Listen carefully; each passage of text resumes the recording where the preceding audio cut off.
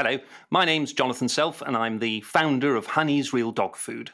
Honey's was delighted to provide the funding for this podcast. If you're looking for more information on raw feeding and canine nutrition, you can download a free copy of the best-selling guide, The Natural Feeding Handbook, from www.honeysrealdogfood.com.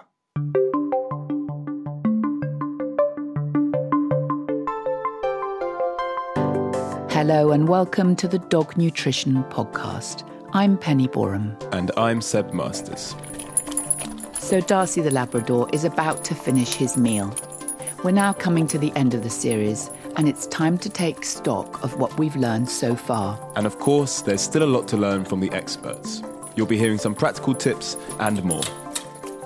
If you heard the last episode, you'll know we took a deeper look at raw feeding for dogs and visited an innovative independent veterinary practice who have made raw feeding the central pillar of their care plan and business model. We also explored the topic of hygiene and heard from professionals about the potential risks and benefits associated with the bacteria that can be found in dog food.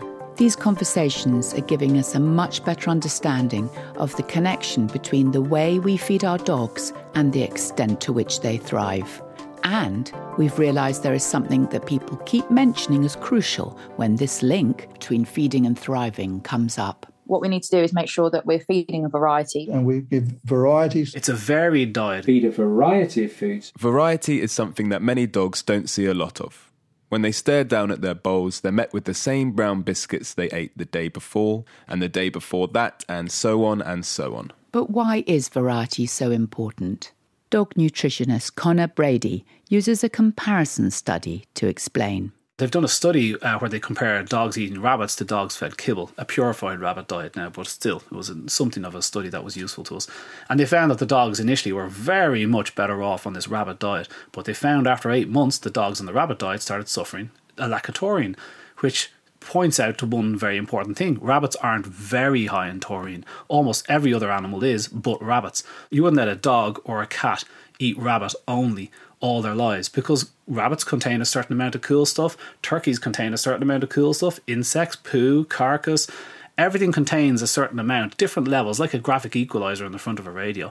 No food is perfect. I mean, I would be feeding for the dog or cat a varied diet, some turkey, some chicken, some rabbit, some venison. I mean, how spoiled are we that we have these incredible meats, wild meat, some fish, some sardine and sprat.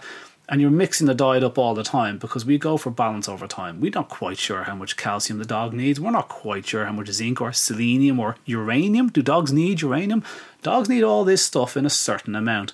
But we achieve that via balance over time. You would never pick one protein and stay on it. That's the route to nutritional deficiency. Conor mentions balance over time. By feeding a range of different foods, which contain different types of minerals, vitamins and proteins, all in different quantities, a dog can achieve a balanced diet that suits its individual needs. Dr. Ian Billingshurst explains how. The body is designed to take what it needs out of the food and discard what it doesn't need. And if it's at a low level, the body will take every portion of that out if it's in the milieu of actual food and food that the animal in question evolved to eat. And if there's too much, it'll leave what it doesn't need out, as long as the rest of the food is there, because it acts this homeostatic mechanism that is complex beyond belief. And it's a complexity we cannot mimic in modern foods. It's a complexity that can only be mimicked by actual food. Dr. Ian Billingshurst is considered to be one of the founding fathers of the raw feeding movement, and his 2001 book, The BARF Diet, is one of the seminal texts on the subject. Interestingly, he says that to feed a healthy, complete diet, you don't actually have to know about nutrients. And instead, you just need to provide a dog with real food, which is mimicking what they evolved to require. Ian Billingshurst emphasises the importance of real food and warns against the issue of supplementation, the process of bolstering the nutritional content of food by adding nutrients in their non-natural form. And this is the problem we face today with processed pet foods. We're not trying to feed food. We're not trying to feed evolutionary food. We're trying to feed food with a specific range of nutrients at specific levels. And unfortunately, it's not necessarily in the form that nature requires.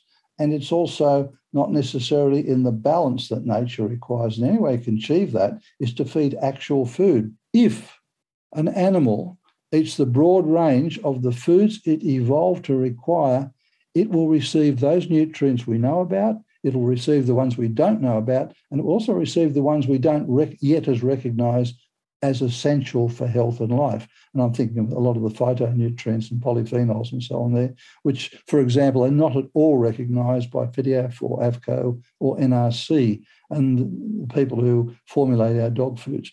So, yes, I'm not at all concerned with nutrients.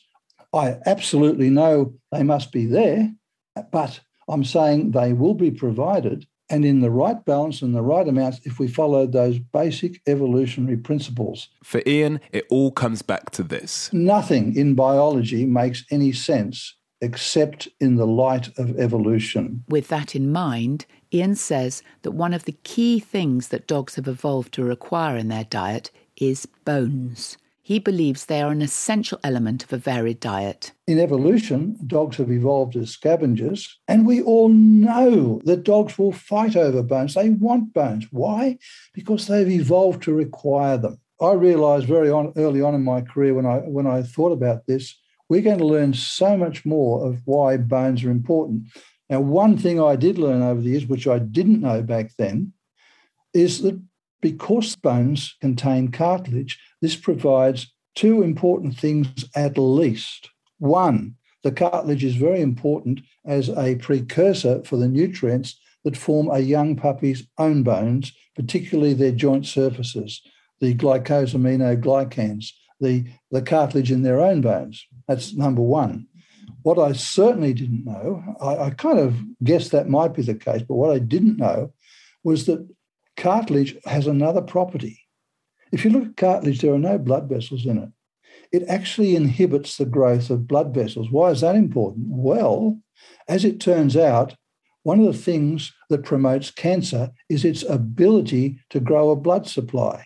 Now, I have in my body probably millions of tiny precancerous or cancerous cells that are going nowhere because most of my diet is anti-angiogenic. That is, it's anti the formation of blood supply within a cancer. And it turns out that cartilage is anti-angiogenic. It stops the formation of blood vessels in cancer. This is just one tiny thing that bones do. Remarkably, the benefit of bones is not solely limited to the dog that's consuming them. If the dog has offspring, the physiological effects the mother developed from eating the bones will be passed down to her puppies too. This mirrors what we heard from Anna Bjorkman in episode 4, that the consequences of good or bad nutrition are carried through generations from dog to dog. One of the things that we notice in dogs, and this is an epigenetic effect, whose ancestors have been fed raw for many generations, their teeth, their enamel is actually much harder and much more able to withstand the rigours of eating hard bones. So that's an important point. So what we notice is over several generations of raw feeding, the teeth get better and better, as do the bones of those animals. So this is an epigenetic effect. Obviously, the enamel and everything else that is produced actually adapts to become more resilient to bone eating. So bones sound great for dogs. They're good for their health and their offspring.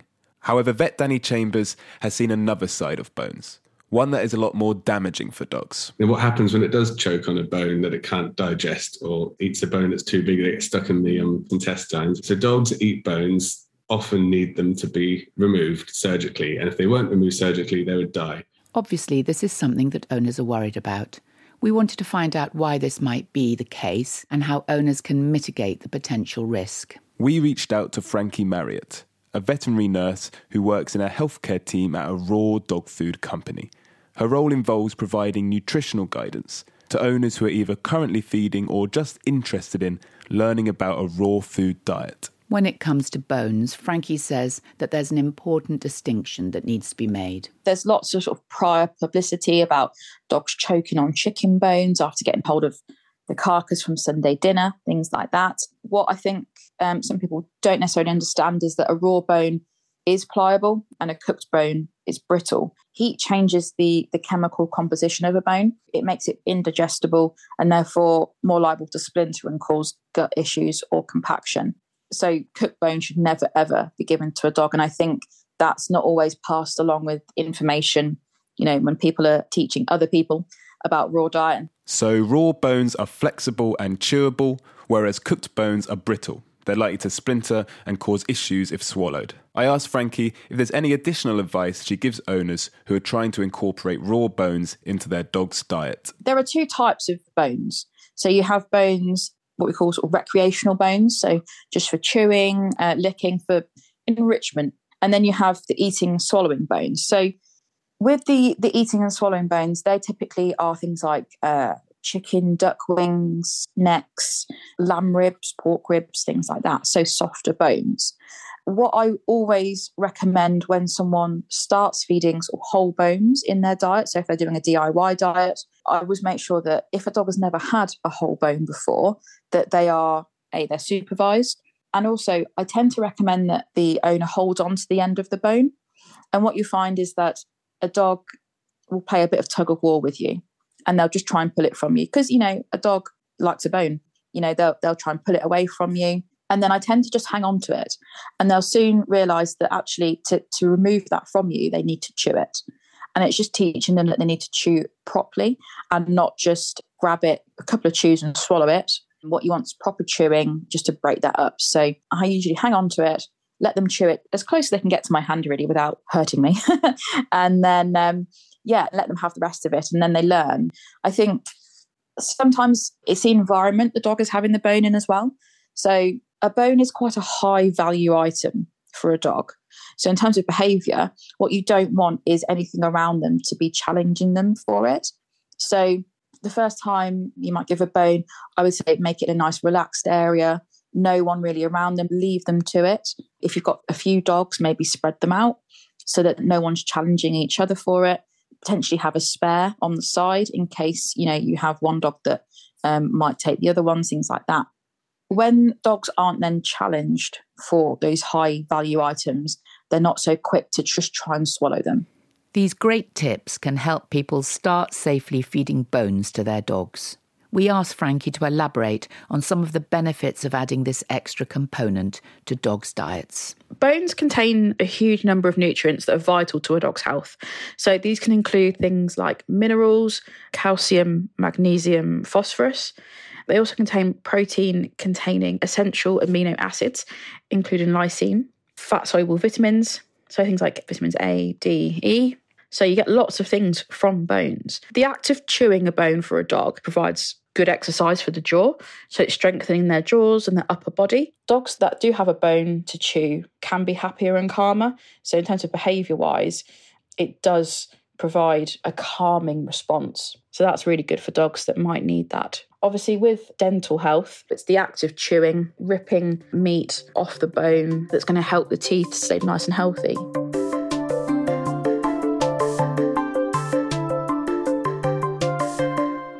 During this series, raw feeding has been discussed as a new and emerging trend.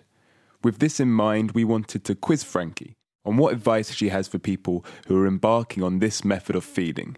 First of all, she says it's important for the recently converted to consider this.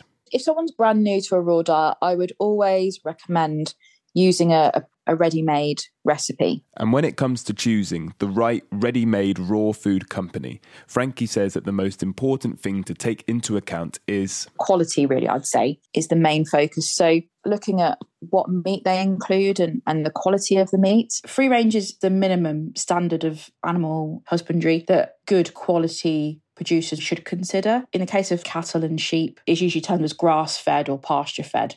So that means plenty of time outdoors, lots of space. It's looking at what they also might administer to animals as well. So we say no to sort of routine use of antibiotics, routine use of hormones, intensively reared animals or birds. If we're using poor quality ingredients, they're going to have to add artificial supplements just to ensure that it has sufficient nutrition. Whereas if we're having good quality ingredients, we've got better nutritional properties with that. The body does absorb nutrition much more easily if it comes in a natural form. So, for example, a dog could absorb a higher percentage of calcium from a bone than from a calcium supplement. So when we come into things like ingredients for our recipes, we want to make sure we're using the best quality natural ingredients that we can, just to make sure they're more bioavailable. Frankie echoes what Ian was saying earlier in the episode. You just can't beat high-quality real food. So, you've decided you want to try raw feeding. But how do you introduce your dog to a new type of diet? I think it comes down to two different ways. So it's a straight swap overnight. I use this in dogs that may not be eating their current diet. If they're not going to eat it, they're not going to eat it. Works really well for young, healthy dogs, health conditions, things like that. The slower transition, it's just a case of swapping one meal at a time, really. So if a dog is on 3 meals a day, let's say, then I'd swap one meal for a few days, see how they get on, and then gradually increase the amount of meals they're having.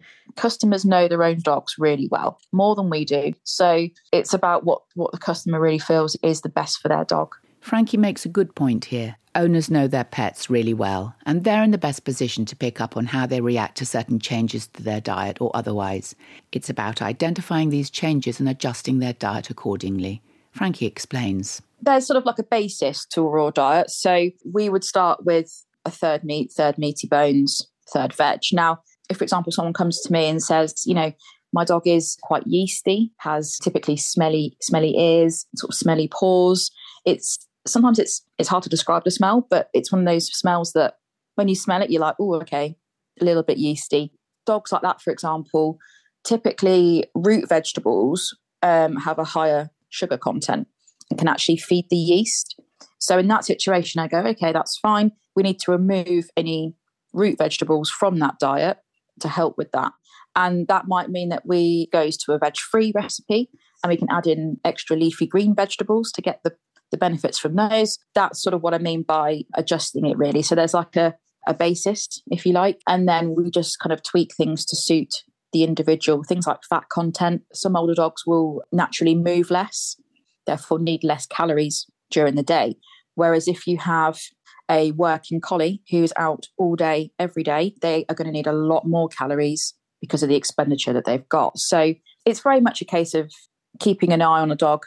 And I say as well, keeping an eye on the stools. So whatever comes out, if one day maybe you fed a bone that was just a little bit dense and actually the stools the next day were very hard or crumbly, that can indicate just a little bit of an excess of bone. So in that instance, I might say, okay, for the next day or so, feed boneless. So don't include bone in the diet.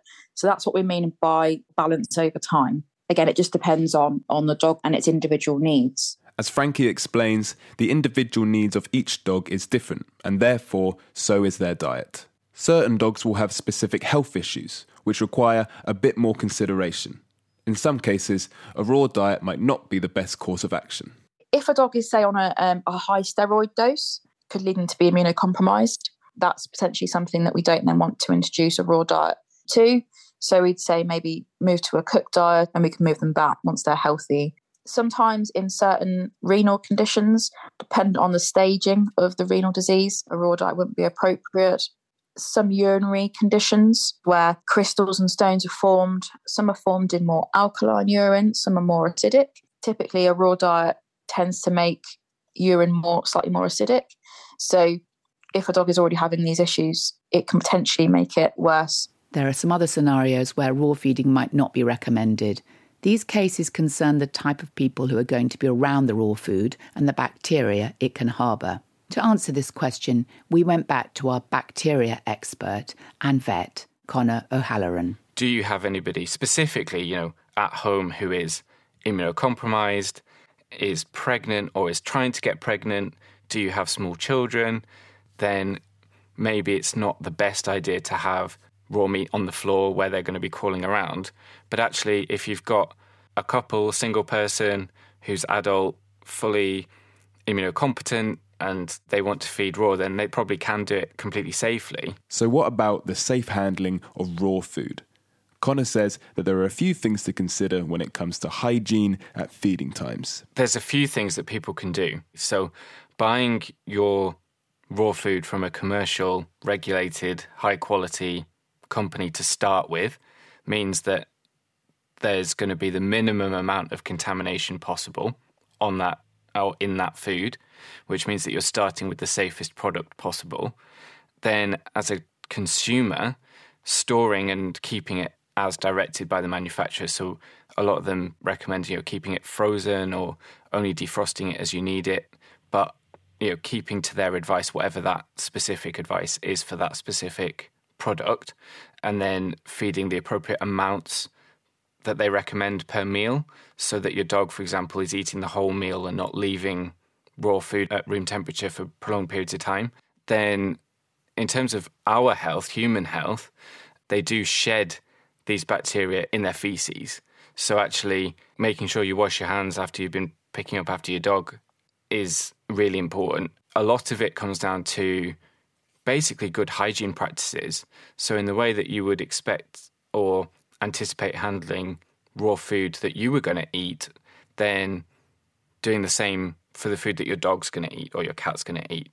So keeping it in a safe part of the fridge, not next to food that you're going to eat raw without cooking, so that there's no cross-contamination. Washing your hands after you've handled it with hot soapy water. Cleaning the dog's bowls with hot water. Just generally, the way you would clean your chopping board after you've cut up a raw chicken, that's how you should imagine your dog's bowl is when it's been down and it's had raw food in it. So it's not really doing anything massively different. It's just applying the same principles that you would in terms of handling raw meat that you were going to consume and store properly, and just thinking about your dog or cat's food in the same way. When someone has a good understanding of their dog's nutrition, what they need and how to read markers of their health, when they know the constituent parts of a balanced diet and how to handle the ingredients correctly, they might consider producing their own DIY diet. This can be a great way to feed a raw diet on a smaller budget. There are a number of raw feeding models, but they could start with the one that Frankie's company uses as a basis. A good rule of thumb for a dog is a third meat, including muscle and organ meat, a third meaty bones, and a third vegetables and or fruit.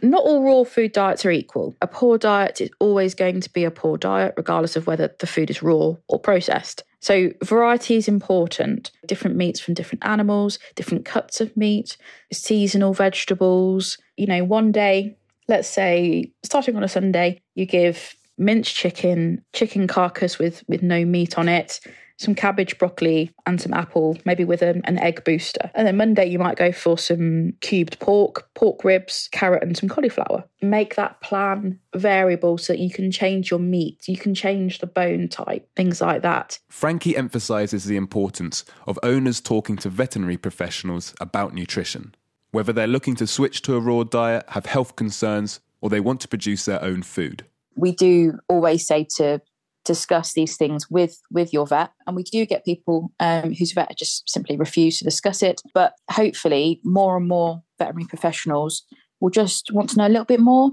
in the hope that they can help their own clients and say, okay, I know a bit about this, that sounds better, things like that. Connor says that engaging with owners about pet nutrition is something that vets can definitely improve on. As a profession, we still aren't at the point where we're very good at educating owners about nutrition. So are we not getting through to people sufficiently to explain the differences and why they might choose to feed this product over that product, especially at the moment because people are struggling so much with the cost of everything? If we don't explain to people properly how important nutrition is in terms of health and disease, why would they do anything different than buy the cheapest kibble that is available? Because if we haven't educated people differently, then that's a totally logical thing to do. And then that comes back to us having those conversations with people right when they bring the puppy and kitten in for its first vaccines. How do you plan to feed this animal? And if they're not aware, we've got to teach them.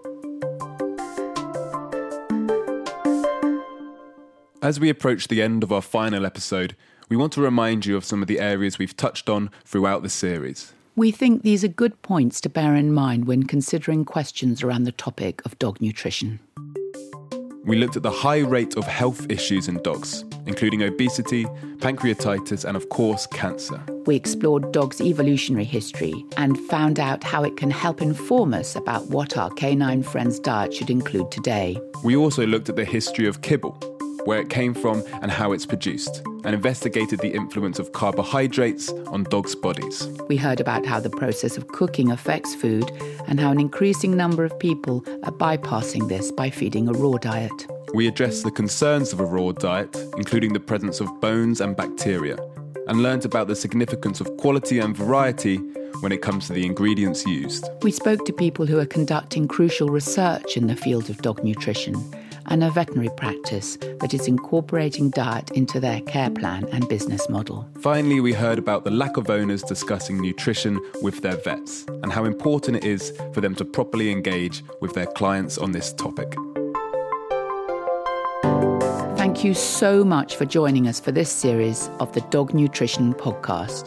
We've learned a lot in the process, and we hope you feel you have too. Thank you to all the experts who have shared their knowledge with us throughout the series. We're going to leave you with some words of wisdom from one of the biggest pioneers in the field of dog nutrition, Dr. Ian Billingshurst. One last thing, if you'd have a message for any sort of young vets starting out now, or veterinary nurses who are trying to get their brains around so many different species, so many, there's so much to learn.